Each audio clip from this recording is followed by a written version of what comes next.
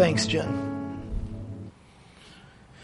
I usually say thanks to the worship team before I get up here, and I do want to point out one thing. It is a holiday weekend, so thanks for taking the time to come out today. I know a lot of you guys probably had other things going or still do, but Jen had to work and struggle hard to get our team together this week because she's like, this person's out of town, this person's out of town, this person. But thank you, Jen, for the extra work you put in, and thank you, musicians who stepped up. Those of you who are used to a certain team are like, wow, I've never seen that combo before. That's true. First time for that particular combo, so thanks, guys. If you've got your Bible, turn to Colossians chapter 1. I'm going to reference several portions of it. I'm not going to read the whole book, although I'm going to reference the whole book. So if you're a note taker, you might want to jot something down. Last week, Mike talked about how change takes faith in order for us to move forward. He talked about how he's changed his whole life because he knows God has something for them. And he's moving forward to something. And I always say, change, when God calls us to change, he's calling us to something. We don't always know what the end is, but rarely is he just saying, go away from there, go whatever. People want to spiritualize a lot of the decisions they make. So they decide to leave a church and they say, well, God told me to go. Oh, where are you going? I don't know. What are you going to? I have no idea, but just not here. Or God told me to do this. Oh, really? What did that sound like? What did that look like? Well, I don't know. I just know when God speaks to me. Well, I believe that God speaks to us, but I also believe there's usually confirmation from somebody else. And I also believe that God calls us to something greater, not just away from something that annoys us. And too oftentimes, we want to walk through life like, well, I don't like this, so I'm going to go, and then I'll spiritualize it so that everybody knows that it's God. Mike talked about how he left the career that he knew, he left the job that he knew, because he knows that God is calling him into a deeper relationship. Now the beauty is, when I listened to a sermon, he didn't say, hey, all of you guys need to quit your jobs this week and get on board with me. What he said is, there's a lot of unknowns.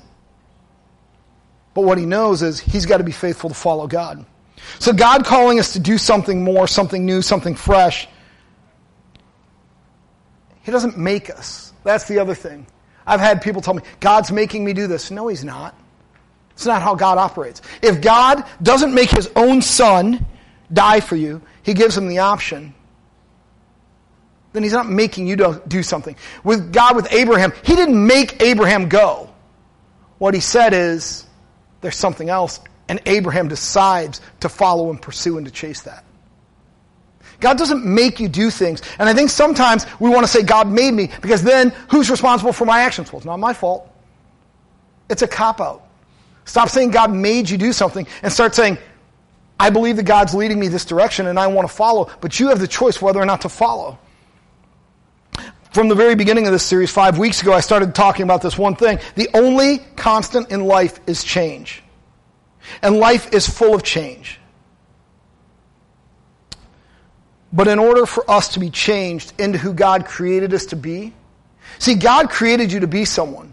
And along the way, you had visions and dreams of what was or what you wanted it to be. But a lot of times, we're just trying to figure it out. We're walking through this life. We don't have a manual that tells us, tomorrow, get up and go do this. However, sometimes we make really good decisions and they pay off.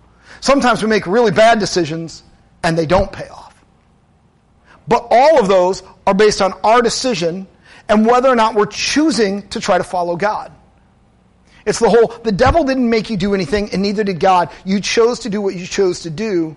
Now, who am I following? And who am I listening to? And where is that leading me? Those are the things that we have to understand and take responsibility for in the midst of this change. So Paul writes to the church in Colossians.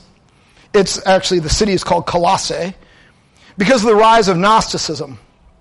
Gnosticism basically means that they're denying, they say Jesus can't be fully God and fully man.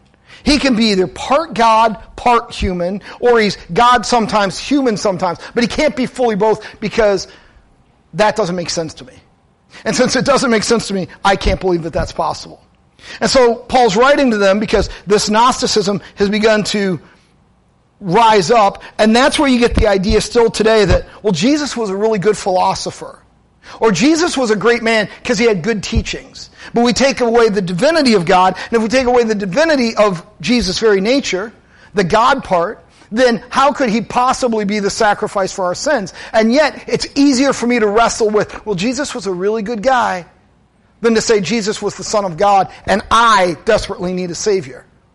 And so we still do this today in the church. And so that's what Paul is writing to address. And they had this kind of funky blend of this was in the church, pre-understanding paganism, somewhat we follow Jesus, a certain sense of legalism that you got to follow our rules, and then finally they threw in a little bit of self-help. So if you think this whole genre of self-help mixing with a bunch of other things is new, you're wrong. I mean, this was 2,000 years ago almost. 1,960 years ago, roughly. Paul's writing to this church going, hey, you guys, you cannot do it yourself. You cannot do it with your own mind. You cannot do it with your own power. You can't do it with your own whatever. I'm going to get up tomorrow and, be my own Savior. You're not a mini God. And so he's saying all of these things can't happen. And the reason Paul's writing this is because he says, your church is up for a big change. You're going to see a huge impact. Paul's desire is to help them realize that they are called for something greater.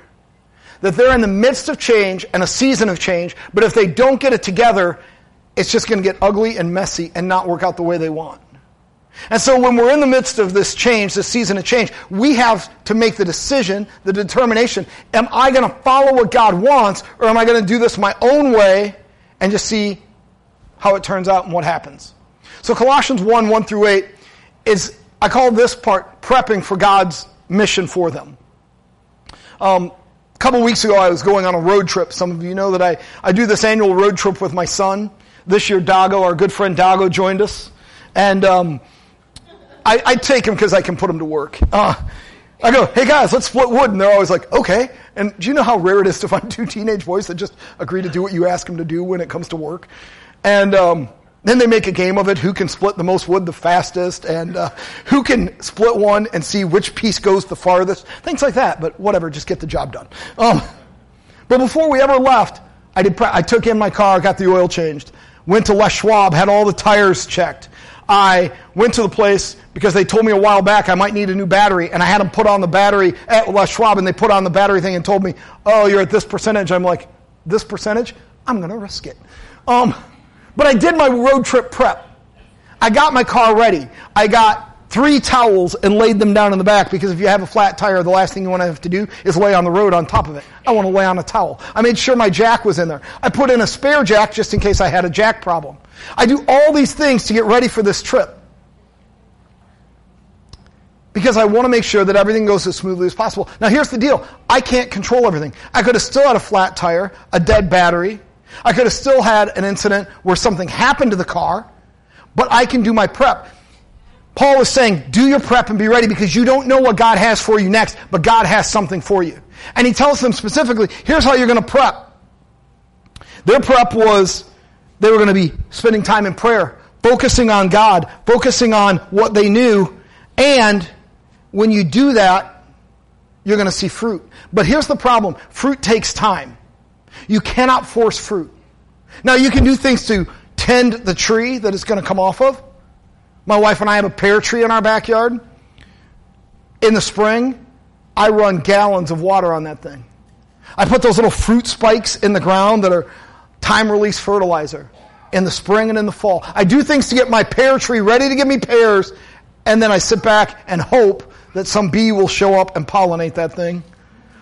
I went so far as to try to get a lady who has beehives to come and put a hive in my yard, but she said I was too far. But I do what I can on my part, but I can't make the fruit.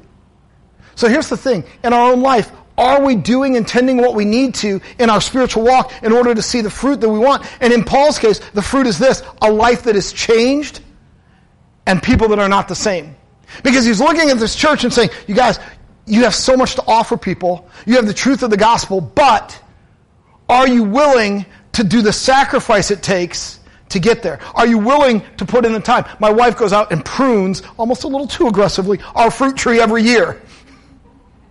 But she does that because then, you know what happens? All the life that we're pouring into it doesn't go into wasted branches. It goes into that main part. It goes into what we need to produce fruit in our life. A lot of the things we're doing are not producing fruit because we don't really have any kind of plan. So I'll kind of do this and I'll kind of do that and I'll kind of focus on this. Paul's telling them, prepare yourselves. There's something ahead. The next portion of Colossians 9 through 20, he talks about preparing through prayer. From the first day, it says they heard the truth. In other words, they know the truth, but it's not active in their lives. How many of you have ever learned something, discarded it, but then years later came back to it? It's something that we know to be true.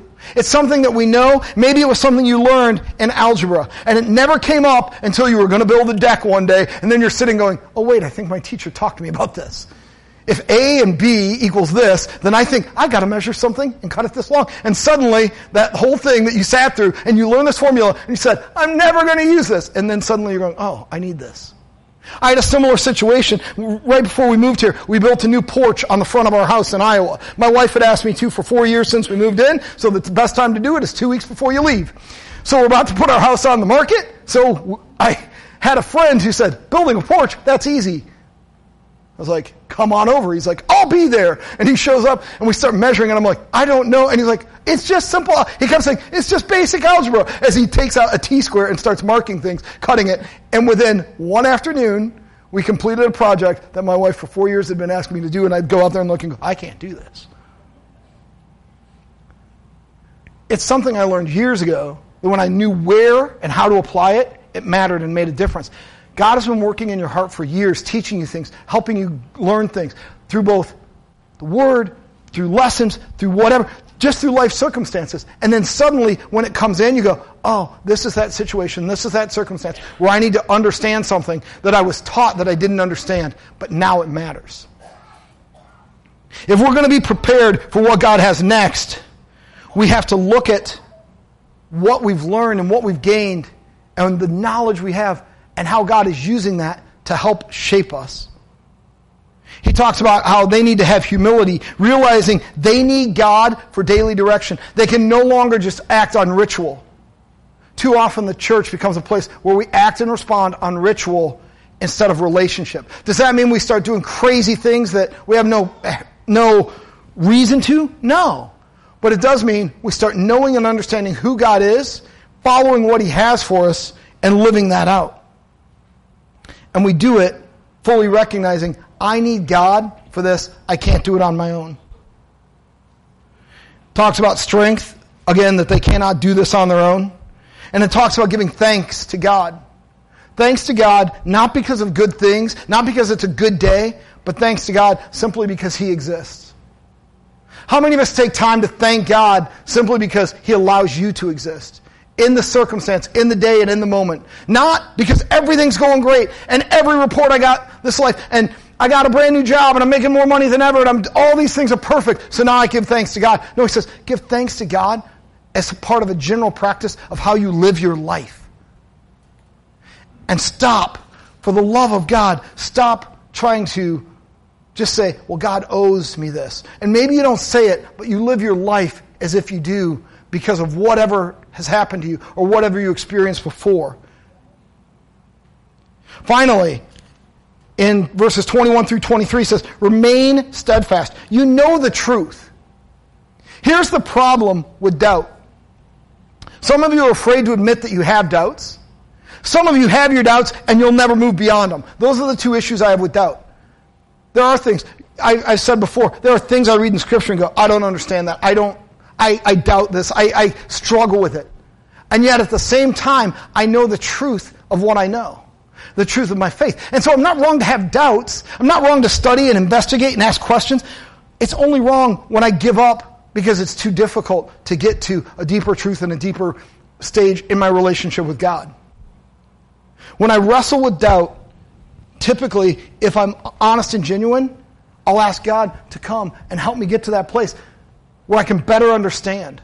And it doesn't mean I'll never have that doubt again, because I ask questions and I'll have a doubt and then I'll go, man, I don't see how this could possibly be. And then I work through that and I walk through that, and then it comes up again and again and again. But I continue to wrestle with it, not giving up. And the final thing that I'm going to say on this is, as you remain steadfast, don't just take my word for it. Okay? Don't just take my word for it. Delve in. Read the scripture. Know what it says. But just because some other speaker disagrees with me doesn't make them right and me wrong, and doesn't make them wrong and me right. Different people have different perspectives. The book of James talks about, don't be double-minded, and yet at the same time, if you read the history of James, James struggled with doubt more than any of the other disciples after Jesus was gone. So it's almost like it could have been his own diary saying, don't doubt today, don't doubt today, don't doubt today. And then he walks out and goes, I doubt any of this really matters. So he's telling you out loud, don't doubt, but in his own mind, he keeps touching on the same things that he struggled with. Colossians 1:24-29. I now rejoice in my sufferings for you, and fill up my flesh what is lacking in the afflictions of Christ for the sake of his body, which is the church, of which I became a minister according to the stewardship from God, which was given to me for you to fulfill the word of God, the mystery which has been hidden from ages, from generations, but has now been revealed to his saints. Okay, I'm going to stop right there. I've told you before, the Bible is not a code to be cracked. Stop looking for a magic formula to figure out when Jesus is coming back. Okay? It's not a mystery to be solved. People didn't know, now we know, now we follow, but there's things you can't know. You don't get to know the day and the time. You don't get to know everything the future has to hold. And the problem is, things are constantly changing, and we had our plan and our direction, and we had our ideas for the future, and we pictured this beautiful whatever it is, and now life doesn't look that way. So now I sit and I say, God can't be real because this isn't what I thought was going to happen. And so I'm angry at God, I'm angry at society, I'm angry at the world, I'm angry at those around me because none of this is what I planned. But he's saying, hey, the mystery's been revealed, but you still don't know all the answers. Jesus has shown, now is when the real faith comes in. Because it's one thing to say, oh no, I have faith in God, but do I have faith that God really has a plan and a purpose for my life when my life seems to be going to hell in a handbasket all around me? Because when things are good, it's easy to go, oh no, God is good. But when things are spiraling and your marriage is a mess. 2 people in our church this week got a cancer diagnosis. 2 in 1 week. Why, God?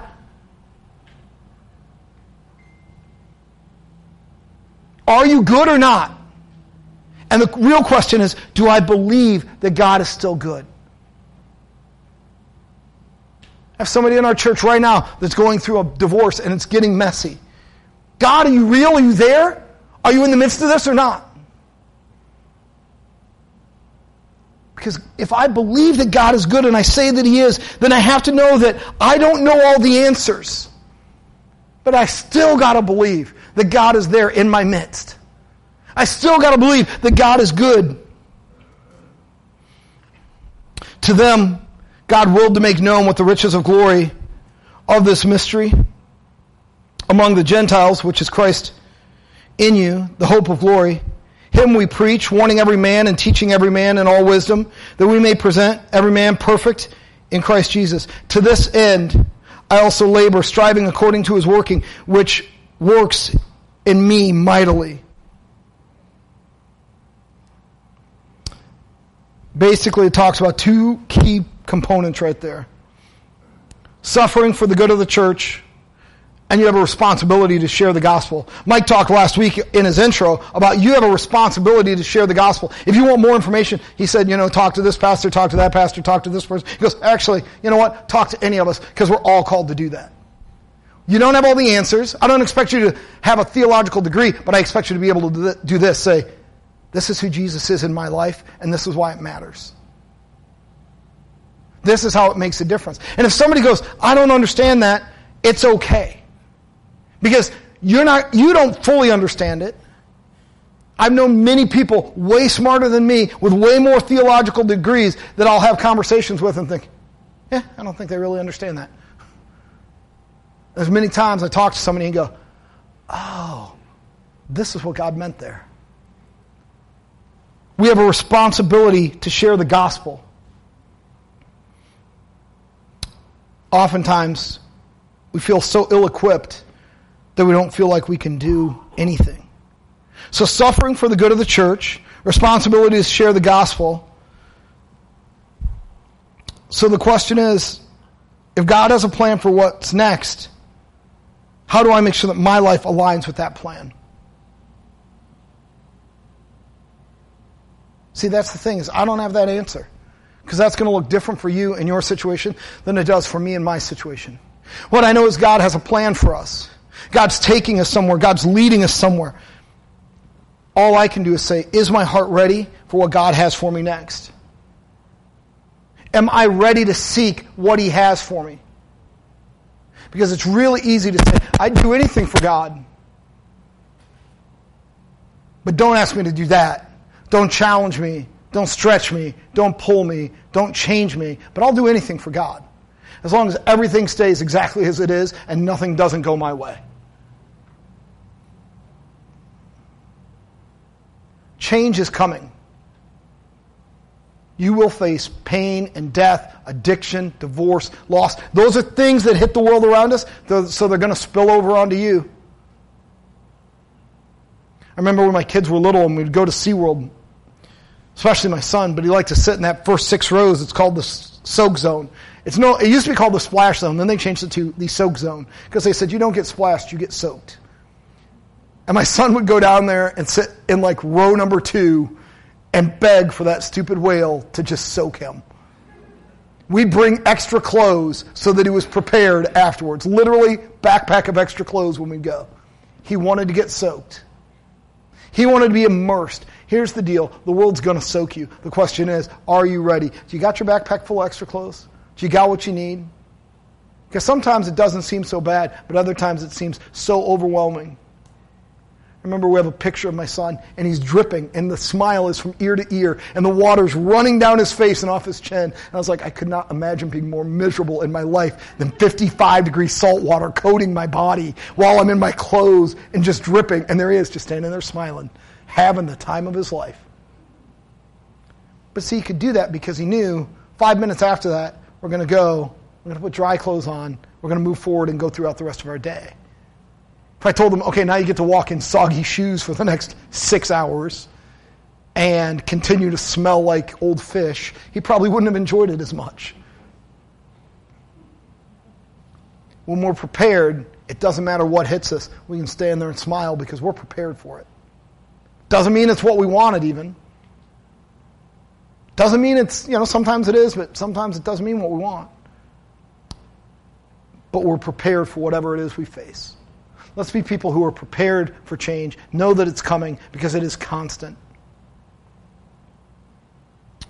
So my next question for you, my final question today is, what steps do you need to take to prepare your spirit for what's next? Changes are coming. Changes are coming in your life. Changes are coming in our church. I sense it and I know it. Somebody said to me, what do you think that is? And I said, I have no idea. I just know when change is coming. I just know. Change is coming. And I'm doing everything I can to prepare my heart for what God has for us. Let's go ahead and pray. God, thank you for this day. Thank you for your love and your grace. Thank you that you are constant and good in the midst of our storms, in the midst of our challenges, in the midst of our struggles, and in the midst of our triumphs as well. You are there. You are there in the good and you are there in the bad. You are there in the sickness. You are there in the wellness. In your name, amen.